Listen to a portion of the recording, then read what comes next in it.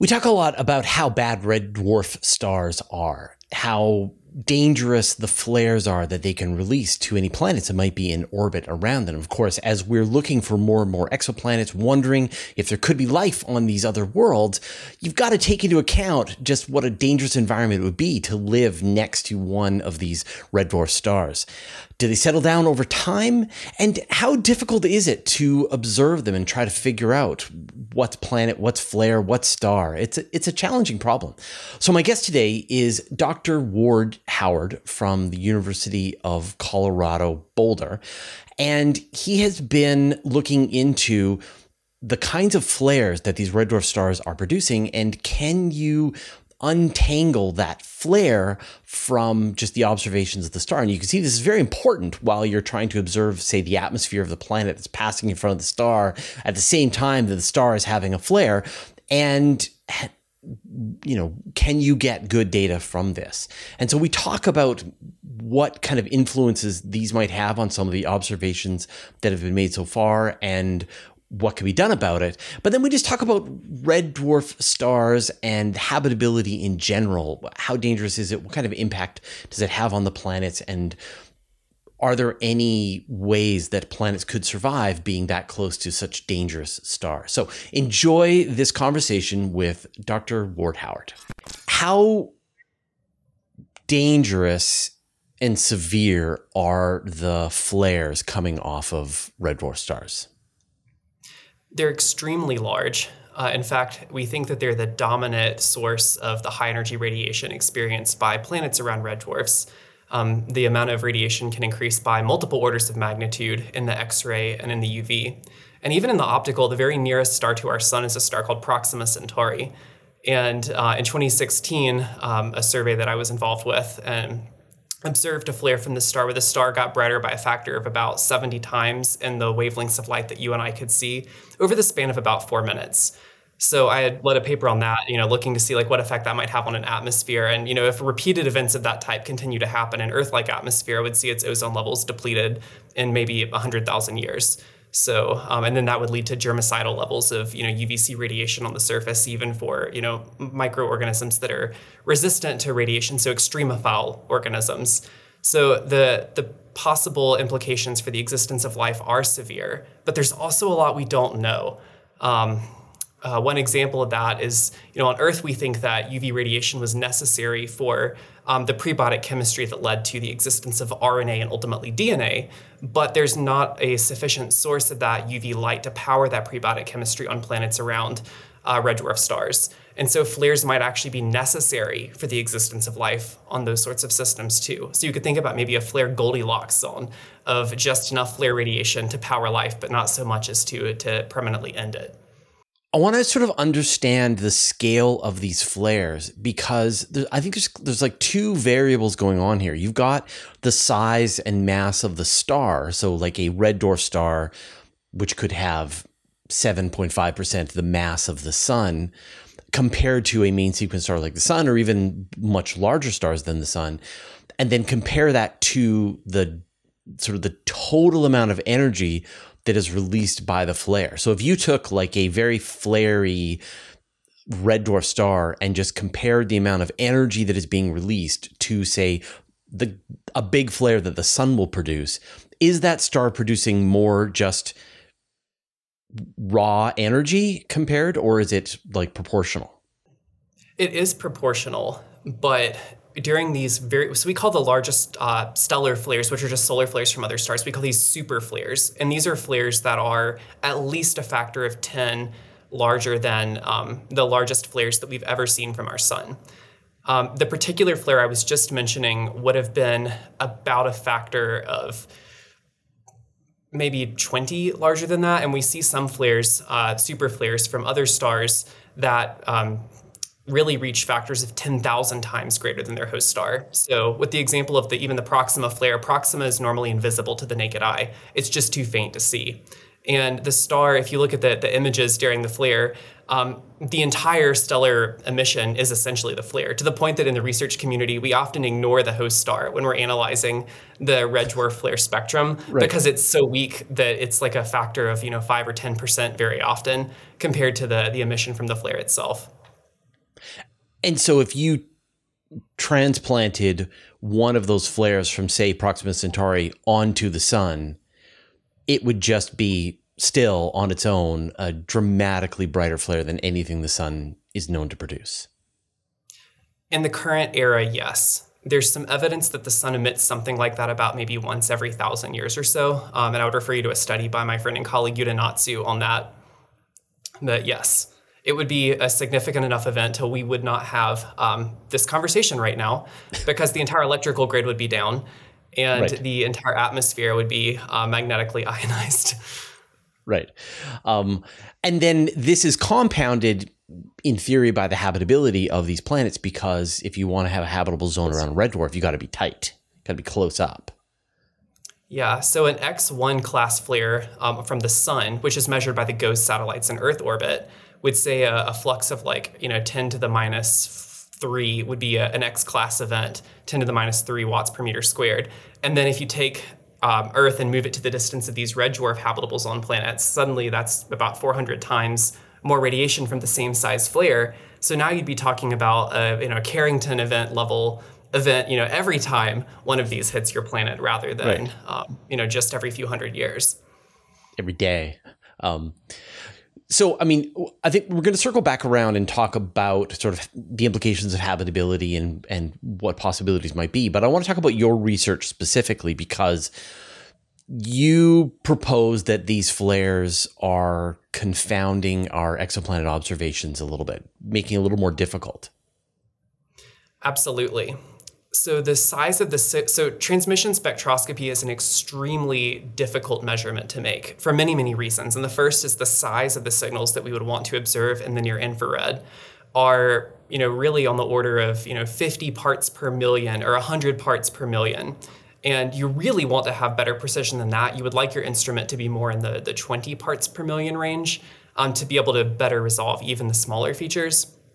And so this is why the only planets that we can even look for things, secondary atmospheres, say like a carbon dioxide atmosphere or a water atmosphere for an Earth-sized rocky planet, is if the host star is an M-dwarf, because the stellar radiation makes it harder to observe those very, very small signals. So for example, if this planet were orbiting a sun, a star like our sun, which is a G-dwarf, it would be impossible with current technology, including JWST. But it is possible when the star, as you said, is 7% the mass of the sun. It's so small that the relative signal of the planet is much, much larger. So that's the first thing that makes it challenging. And then the second thing is something called the transit light source effect. Have you heard of that before? No. So this is what happens. So the way that transmission spectroscopy works is you have to see what changed. You take the spectrum of the star before the planet passes in front of it, and then you compare to the spectrum of the star when the planet is in front of it, and you subtract those two to isolate what changed, which should be the planet. I think you can see the problem with that pretty immediately, and that's called the transit light source effect, which is that the star can also change. Right. So this is essentially any time that the spectrum of the disk integrated spectrum of the star, because we obviously can't resolve a stellar disk, so we have to integrate all of that light before the transit of the planet in front of the star. And anytime that spectrum differs in any way from the spectrum of the star while the planet is in front of it, it's going to lead to contamination. And that can be due to occulted spots or spot crossings, where you'll see a little bump in the transit as the planet occults a star spot on the star. Another thing that could cause this will be unocculted star spots. So, for example, there are a lot of questions about have we even detected, say, water vapor in certain exoplanet atmospheres, or is this just water vapor from the unocculted star spots that's varying in the transmission spectrum?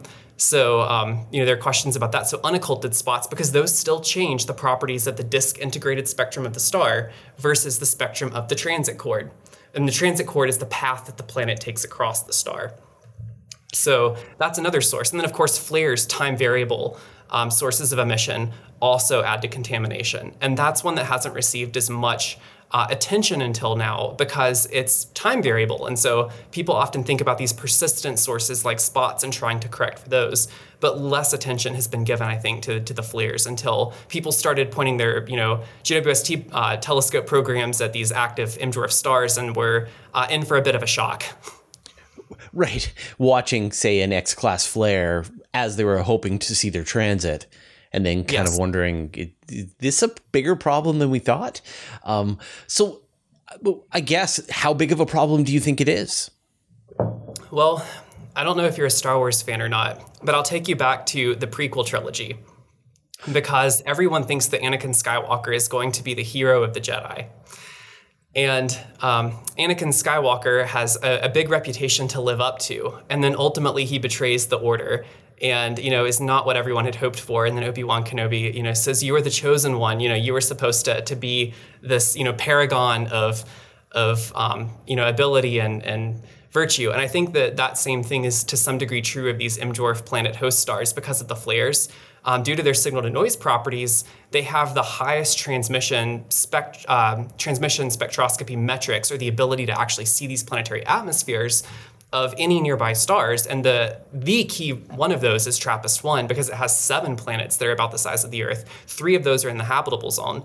It's kind of an ideal system, but then about half of the transits are affected by these flares that make it extremely difficult to pull out the transmission spectrum of the planets. And you need multiple transits to build up the signal to noise to make all of these amazing detections, even including the possibility of biosignature detections. That requires a lot of transits. And if half of those transits are affected by flares and you have to throw those out, suddenly the star, might not seem quite so much like the chosen one anymore. So I often actually throw that meme up of Obi-Wan when I'm, showing this in professional talks.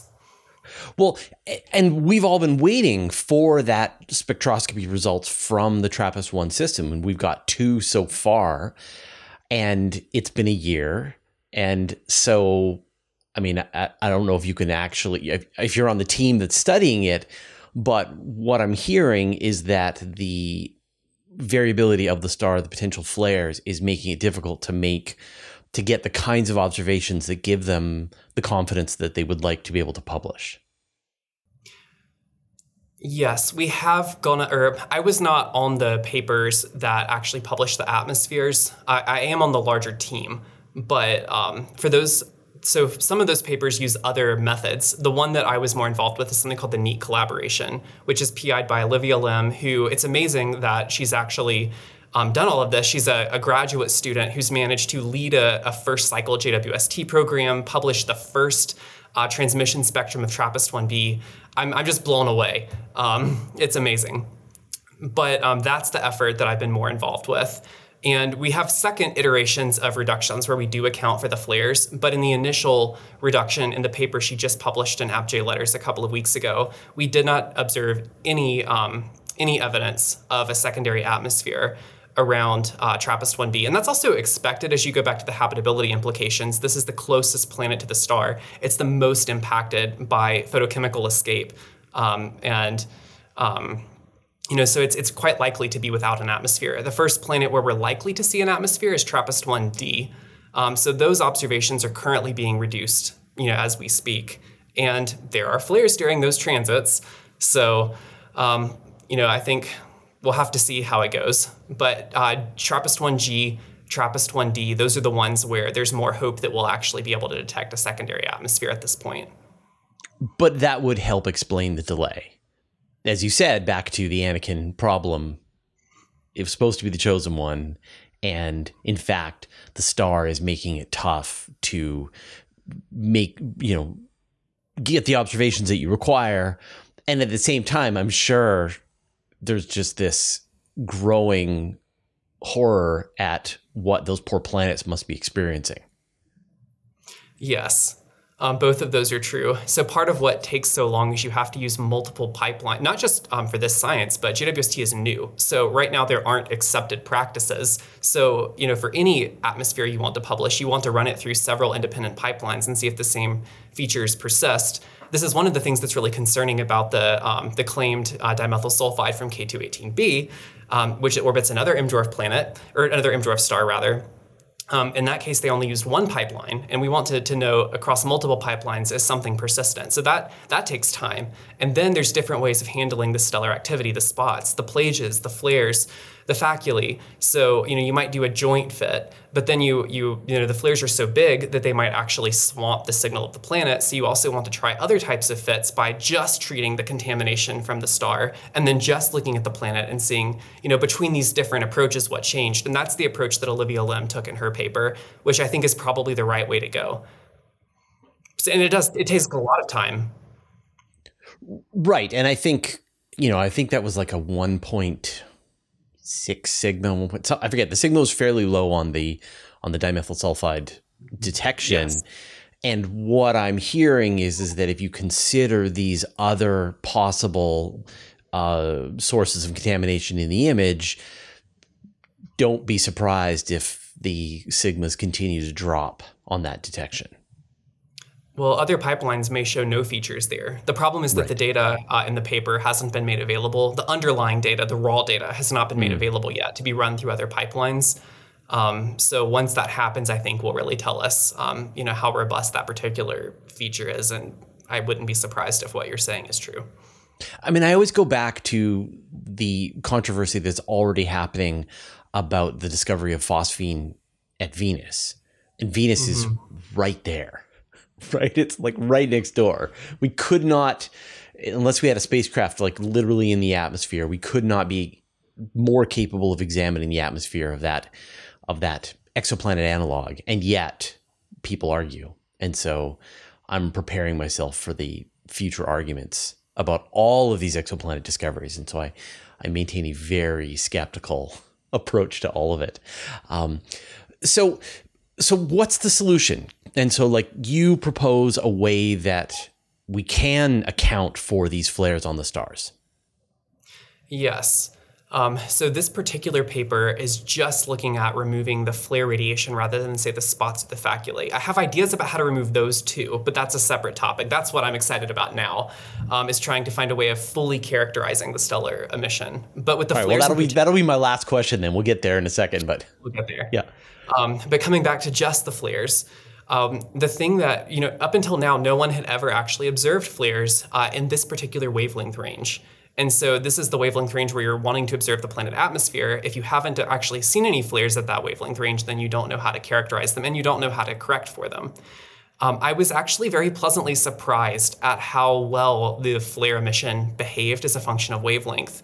I was assuming we were going to need something called non-LTE or non-local thermodynamic equilibrium, fully physics-forward models to try to capture this emission and correct for it. And we did run some of those models in the paper.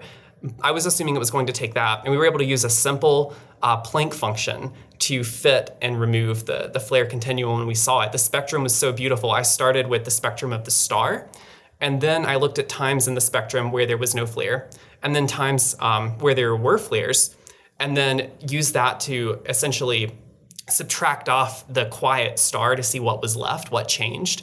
And the spectrum of the flare just popped out as this beautiful, black body curve with an effective temperature of around 5,000 Kelvin, which is also lower temperature than people often assume for flares, and that can lead to some other issues. But it's actually very consistent with some solar flare and stellar flare work that's been carried out by Adam Kowalski at the National Solar Observatory and here at CU Boulder as well, who finds multiple temperature components in these events. So it did actually follow some theoretical predictions, which is good. But I was impressed with how well it worked. I was not expecting it to work that well. And so, based on what you were able to do post-processing, do you think that there's a path to have this be sort of part of the standard pipeline for JWST and maybe the upcoming Ariel? Like a lot of future atmospheric analysis work is going to be done. Do you think there's a pathway to do this? That's exactly why I released the paper when I did. The JWST Cycle 3 program deadline is October the 25th. I and many, many colleagues are frantically writing our proposals as we speak. And that's exactly why I released the paper, because I think this sort of technique is exactly what we're going to want to do to handle these sorts of flares. And this is not the only system that flares. Like TRAPPIST-1 is not a one-hit wonder in terms of its flares. There are many JWST programs observing other systems like LTT 1445A, which is a flare star, L9858, don't quote me on the exact string of numbers, which has 3 planets that are rocky that have had multiple JWST programs observe them. Stars like AUMIC are favored targets for observation, so those will probably be observed. So this is absolutely a technique that I think will have to be a standard part of our repertoire for correcting these events. And even so, this is only the first step. We only got 80% correction using this particular simple technique. We can do better than that. And so I think that, as we continue to get a bigger sample of flares, we'll be able to better understand what the physics is that's driving the emission in these wavelength ranges. Like on the sun, we see this thing called backwarming, where overlying flare loops, so flares have loop-like structures. You may have seen these pictures of solar flares before. And that energy from the loop can then propagate down into the star and then give secondary heating at lower levels in the star.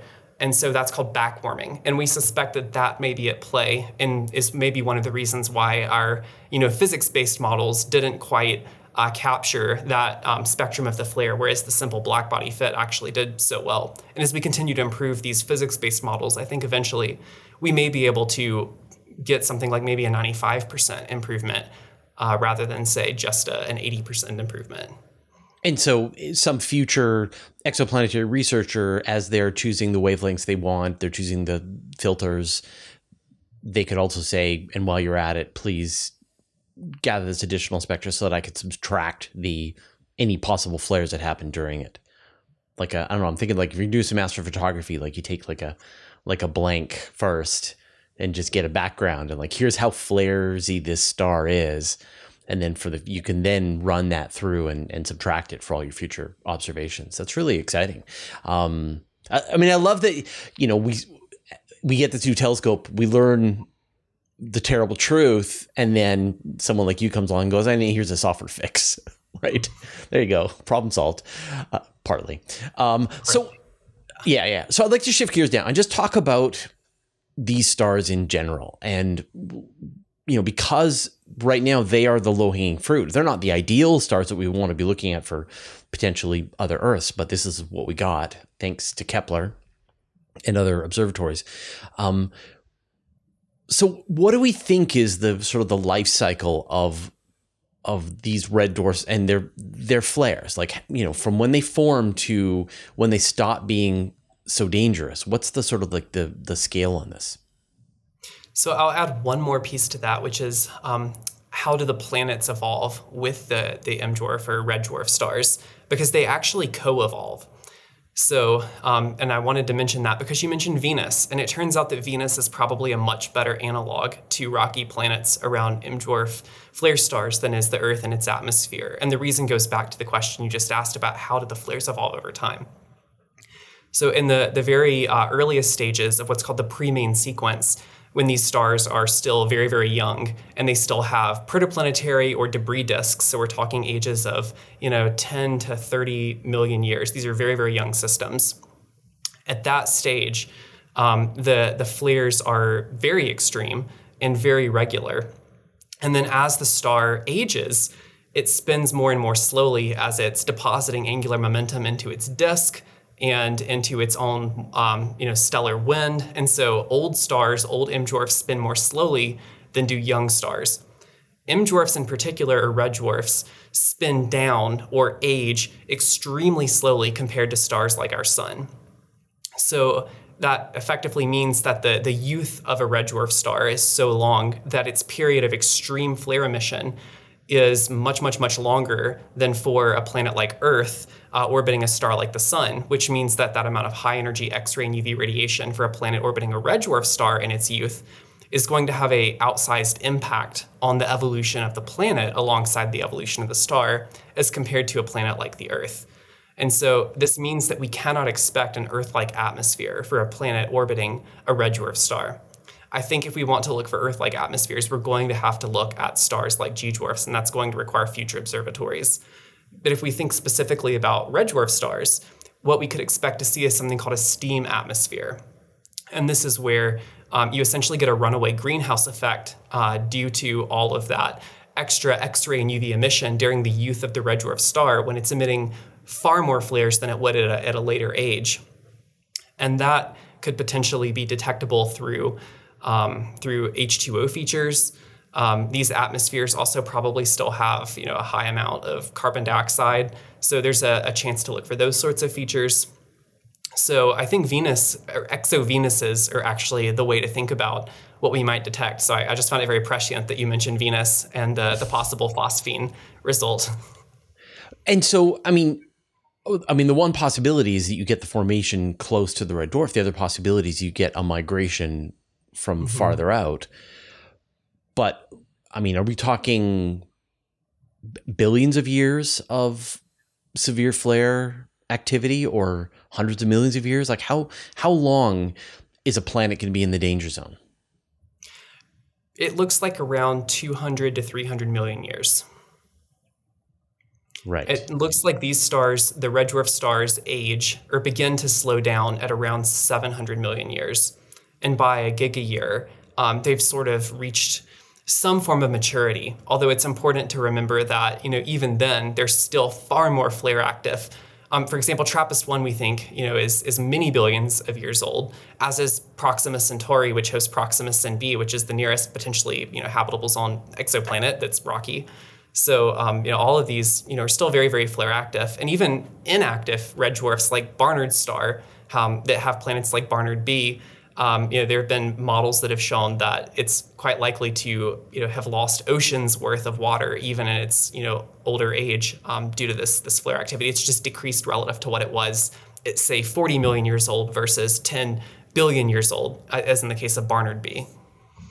So we might have to wait billions of years. Like it hasn't happened yet in the age of the universe. Like they're going to last for potentially trillions of years, but they still haven't settled down to the point that you would want to live there. The problem with that is that your atmosphere for your exoplanet has to come from somewhere. So the atmosphere a planet is born with is called a primordial atmosphere, which is mostly hydrogen helium dominated. A great example of such an atmosphere would be the planet Eumik B, which orbits the roughly 20 to 40 million year old star Eumik or Au Microscopy. So that's another really exciting planet that I think JWST will probably be targeting in the somewhat near future. They did. But they did observations of Eumik, didn't they? Of the disk, yes. Of the disk, right? Okay, but not of any planets in the disk. Okay, sorry. So I'm hoping that planet observations will be carried out. There are multiple proposals that will probably be put in. I don't know if any of them will be selected. That's always dependent on luck. That's one example, and there are a lot of other systems like that that could also be investigated. So that's a primordial atmosphere. But hydrogen and helium are very light gases, and they're very easily stripped by all of this extreme radiation from the host star. So we think that those atmospheres are lost very early. And then secondary atmospheres are produced by volcanic activity from the interior of the planet. And that is the sort of atmosphere that might allow for life as we know it to exist. Maybe not life as we don't know it, but life as we know it. And the problem with that is that there's a finite amount of volatile inventory in an Earth-sized planet. And there are models that show that for a red dwarf star system in particular, that inventory would probably be depleted sometime after around 5 billion years or so. So if you don't evolve life within about 5 billion years, you're probably not going to. There are questions, though, about secondary even generations of planets, maybe not around a red dwarf star, but you could think about a star that explodes and becomes a white dwarf and accretes a new planet. But in terms of red dwarfs, I suspect that the ones that are trillions of years old are probably going to be red and dead. It's interesting, and I guess that goes back to what you were talking about earlier on about exovenuses maybe being a more likely outcome, that you're going to lose the hydrogen and the helium, the other lighter elements, but maybe the carbon sticks around and it's the thing that's getting pumped out and sticking around in the atmosphere of the world, I guess, depending on the surface gravity. And there just wouldn't be enough comets and things coming from outside to replenish those lighter elements. That's my worry with the really, really old systems. Once you get well above 10 billion years, is you're going to continue to have high levels of stellar emission, X-ray and UV emission, up to the 10 billion and well beyond period. But you have a very finite amount of resources to power an atmosphere. So that balance is eventually going to tip over. Yeah. So it's almost like even though it does get better, it never gets better enough to compensate for the damage that's being done on an ongoing basis, and We'll see. the factors to replenish. Yeah, it is really interesting. But when you think about the potential for them to be tidally, the planets to be tidally locked to their stars, I mean, then you're only taking the radiation hit on one side, but you're still losing the atmosphere, right? Yeah, because the atmosphere circulates. If you think about, when you turn, your heat on in a cold room, like it doesn't just get hot at the furnace, it propagates through the rest of the room as well. So is there anything that gives you any hope for the habitability of planets around red dwarfs? So all of the non-atmospheric detections that have been made so far have been made for some of the closest in planets to these red dwarf stars. We do not have the results yet for the ones that are further away. A good example of that would be TRAPPIST-1G. That paper will hopefully come out sometime in the somewhat soon-ish future, and that's as much as I think I'm probably allowed to say. Mm-hmm. But there are opportunities to look for these atmospheres on star or on planets that are far enough away from the star till maybe an atmosphere would survive. So that gives me some hope that we haven't actually ruled out the existence of these atmospheres yet. So from an observational perspective, I think the best answer is a cautious optimism to say we don't know. For the close-in planets, I don't have much hope at all. And Right. that's not just true for TRAPPIST-1, that's true for most of these red dwarf star planets. But then you have to balance. I mean, the temperature is one thing, and you can get temperature with red and infrared, but it's the flux of photons that maybe would be required to drive, say, photosynthesis, other things like that.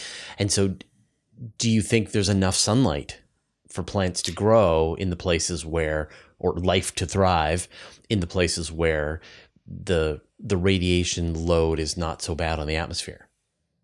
It would look very different than it would on Earth, wouldn't it?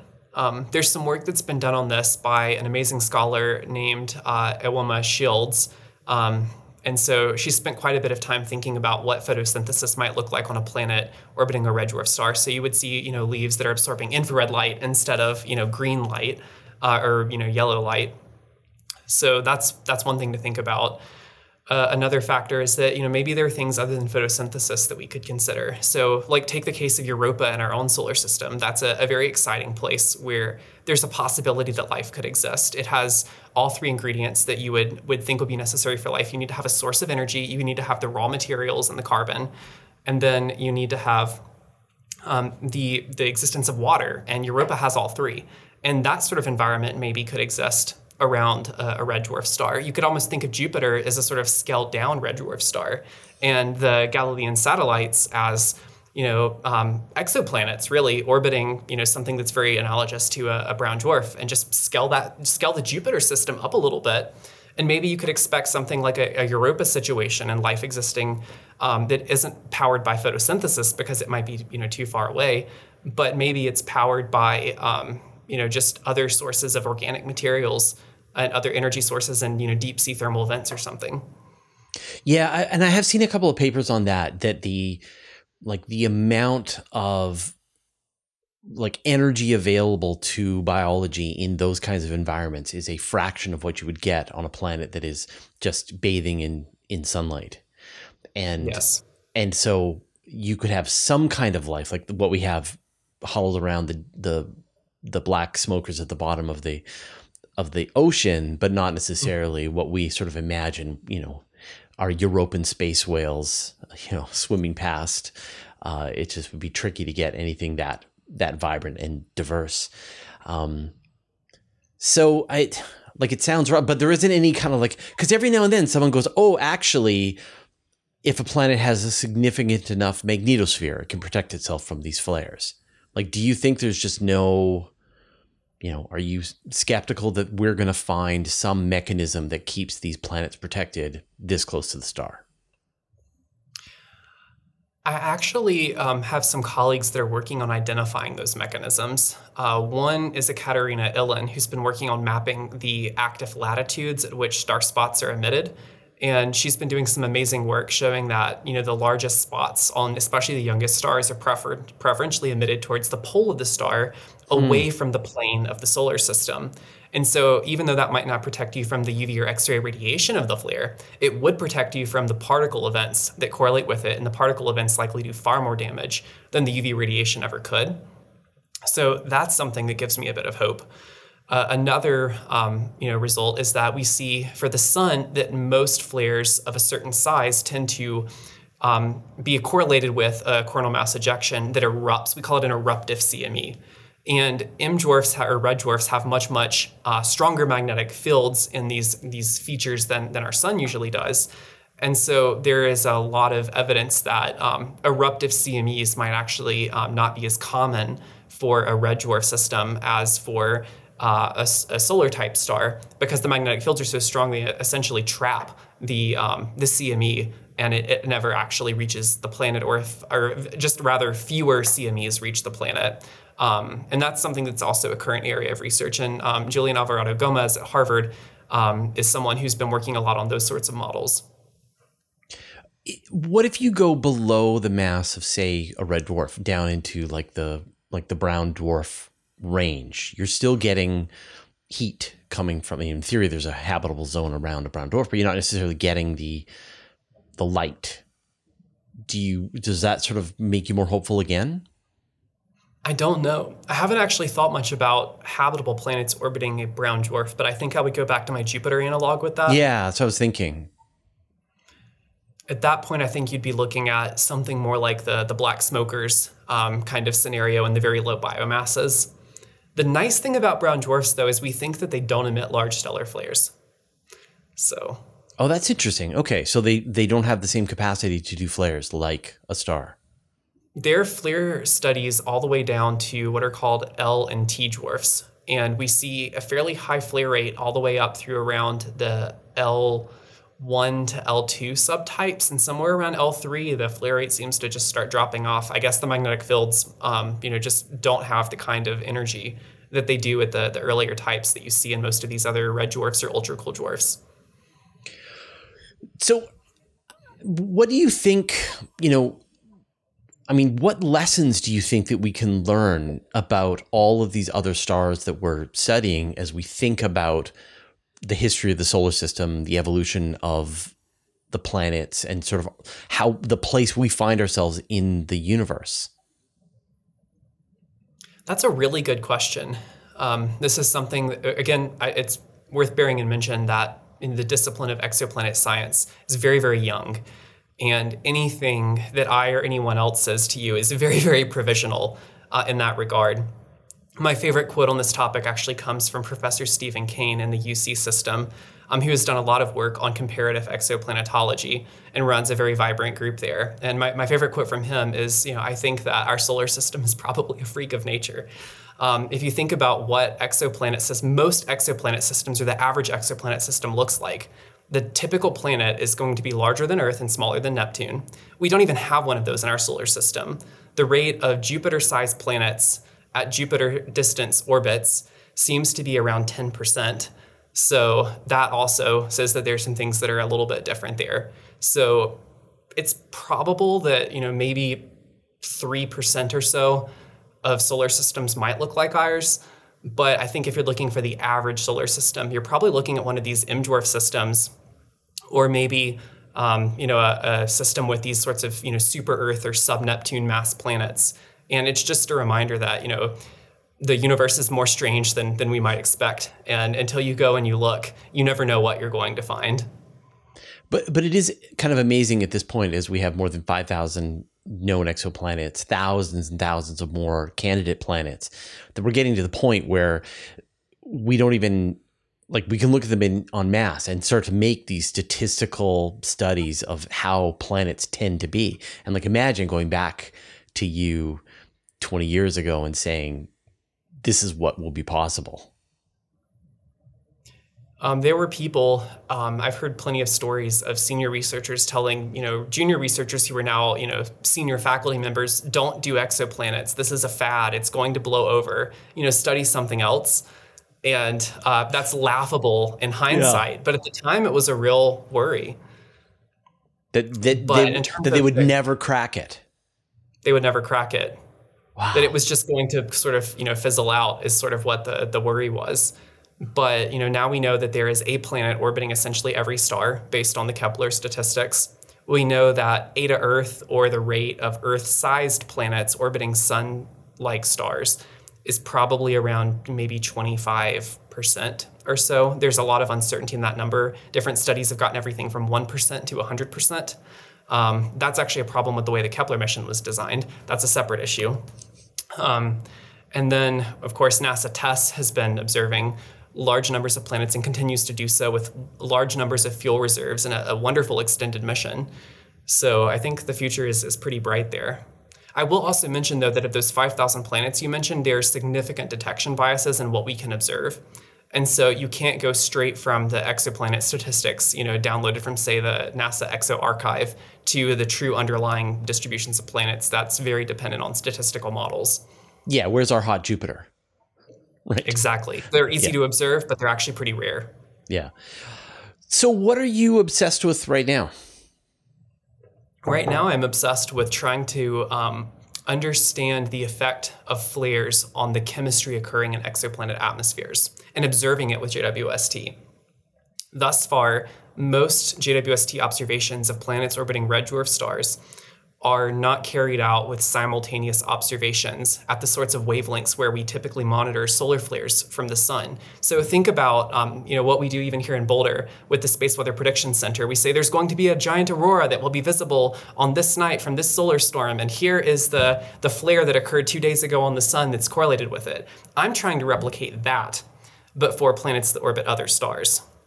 And what you need for that are simultaneous observations in the X-ray, and preferentially also in the UV, at the same time that you're carrying out your atmosphere observations so that you can both see a flare occur from the star and then on the timescales of hours to days later, see the effect of that flare on the planetary atmosphere. This is extremely difficult to do, and the chance of success is low, but if you don't try, the chance is zero.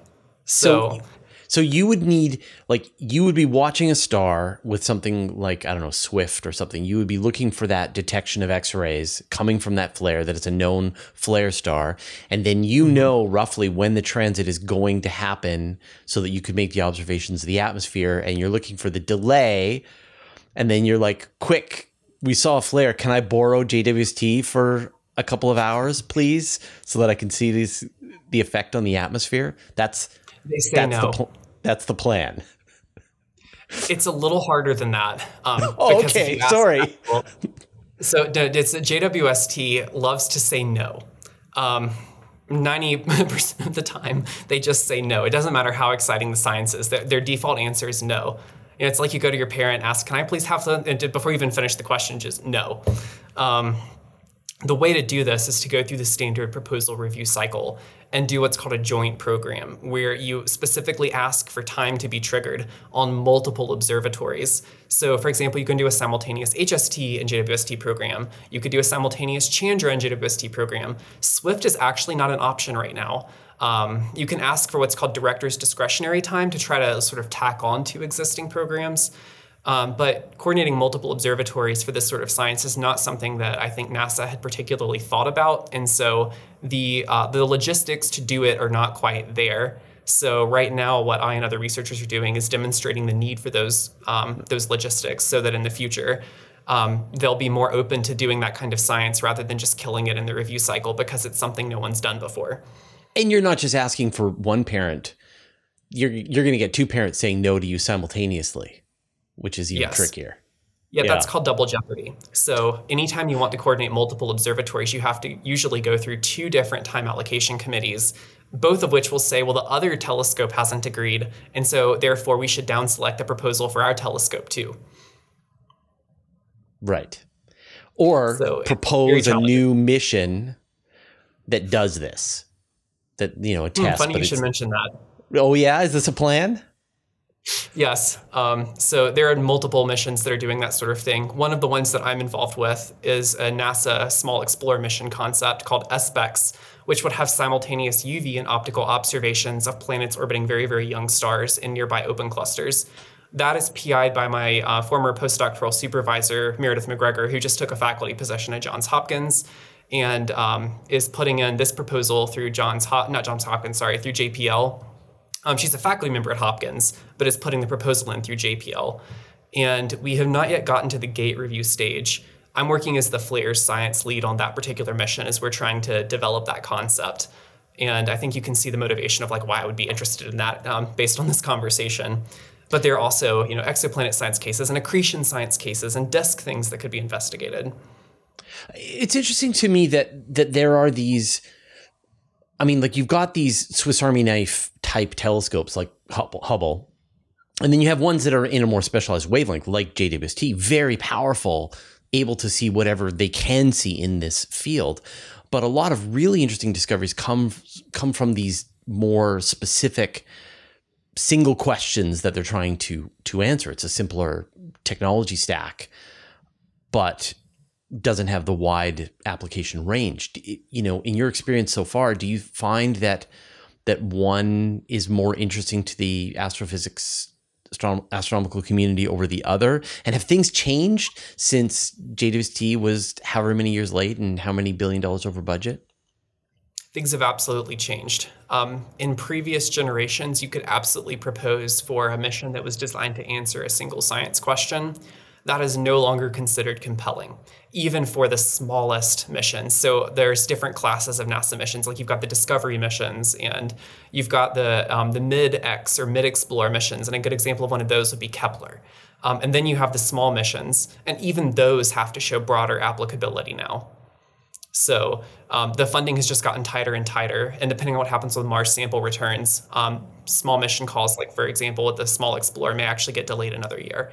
Or maybe, the sample return will get canceled, but NASA has very finite resources and they continue to be stretched further and further.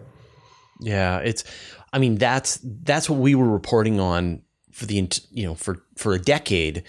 Was not, boy, isn't it going to be exciting when JWST finally comes out? We were talking about the things that were getting cut, delayed, right? And everyone's really excited about the outcome of the science. And we're getting it now, and we're all just, it's nonstop. It's a fire hose of amazing discoveries. And yet I sort of think about all of the projects that we reported on that got delayed. And even now we're still sort of experiencing these delays for this process. Absolutely. And we're about to go through this again with sample return.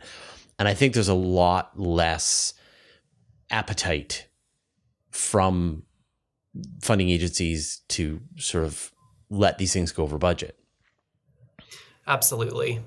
It's a major concern. Like one thing we're living in right now is this golden age of multi-wavelength astronomy that's been made possible by Chandra and the X-ray and Hubble and the UV and the optical and into even the beginning of the near IR and JWST and the near IR and the mid IR. And maybe there will be other facilities that will allow us to probe into the far IR someday. And so we call these the great observatories, right? And there's this idea of what's next? What are the next great observatories? And this is something that is Grant Tremblay's hobby horse of we need to be prioritizing building those now, because if we don't start the technology development now, we're going to have several decades with nothing once the current facilities are retired. And that would be a travesty. Yeah, and I know Grant is really excited about like an X-ray, next generation X-ray telescope, among other things. But that's what we talked about last. If people want to sort of keep track of your work, what's the best place to do that? There's several avenues. One is my website, which is wardhowardastronomer.com. I can send you a link to that if you'd like. Another put it in the show notes. Would be, the archive. You can, search by individual researchers on archive and, just see what is recent. And that's probably going to always be the most up to date. And then a similar facility is the NASA Astrophysics Data Service, or ADS. You can also search by researcher on that or by ORCID ID. So thank you for asking. That's the best social media is archive, I think, to follow these days. Awesome. Well, again, thank you so much. And good luck with both untangling this problem and also getting your future space telescope launched. Well, thank you. All right. It was good to meet you, Fraser. I hope you enjoyed this interview. I'm going to talk more about my thoughts and reflections on the conversation that I just had. But first, I'd like to thank our patrons. Thanks to David Richards, Mark Anstis, Joel Yancey, Antonio Lofilara, Dustin Cable, Just Paul Davis, Vlad Shiblin, Jay Dennis, David Giltoned, Modso George, Jeremy Mattern, Jordan Young, Tim Whalen, Dave Verboff, Andrew M. Gross, and Josh Schultz, who support us at the Master of the Universe level, and all of our other supporters on Patreon. I think the most important thing to keep in mind as we learn more and more about exoplanets is to just be patient. And I know that we want to know, are there other Earth-sized planets orbiting around sun-like stars out there in the universe, in the habitable zone? And the answer is almost certainly yes, and it's just inevitable that we're going to find them. And then the next question is, but is there life there? And that is such a profound question that it's going to take us a while to get a satisfying answer. There's no easy solution. When we think about how difficult it is to observe the atmospheres of Venus and Mars, and those planets are really close to us, just imagine how much more difficult it's going to be to observe planets orbiting other stars with telescopes and techniques that haven't even been developed yet. So these answers aren't going to come quickly, but enjoy the journey that we will sort of update you with every new development, every new discovery, each iteration, and over time we'll build up this more comprehensive understanding of our place in the universe and whether we are or not alone out there. And I find just every day exciting as we learn more about this stuff, and I'm okay to wait a few decades to find the answer. Now, if you want to learn more about exoplanets, I've got two really fascinating conversations that I did pretty recently that I think you might enjoy. One is with Dr. Jessie Christensen. She is the head of the sort of main repository of exoplanet information and has started a new podcast and is just a walking database of really cool, interesting exoplanets. If you want to hear all of the sort of the latest, most fascinating discoveries, definitely check out that interview with Jessie Christensen. And my other interview is with Dr. Ben Hord, and we talk about the challenges of observing exoplanets, even with JWST, trying to look into their atmospheres, figure out what they are, and figure out the priorities. Which planets are the ones that we should look at first, and which are the ones that maybe we should wait until we've got more information before we spend valuable JWST time on doing follow-up observations. So both are really interesting conversations, and I hope you will enjoy them too. All right, we'll see you next time.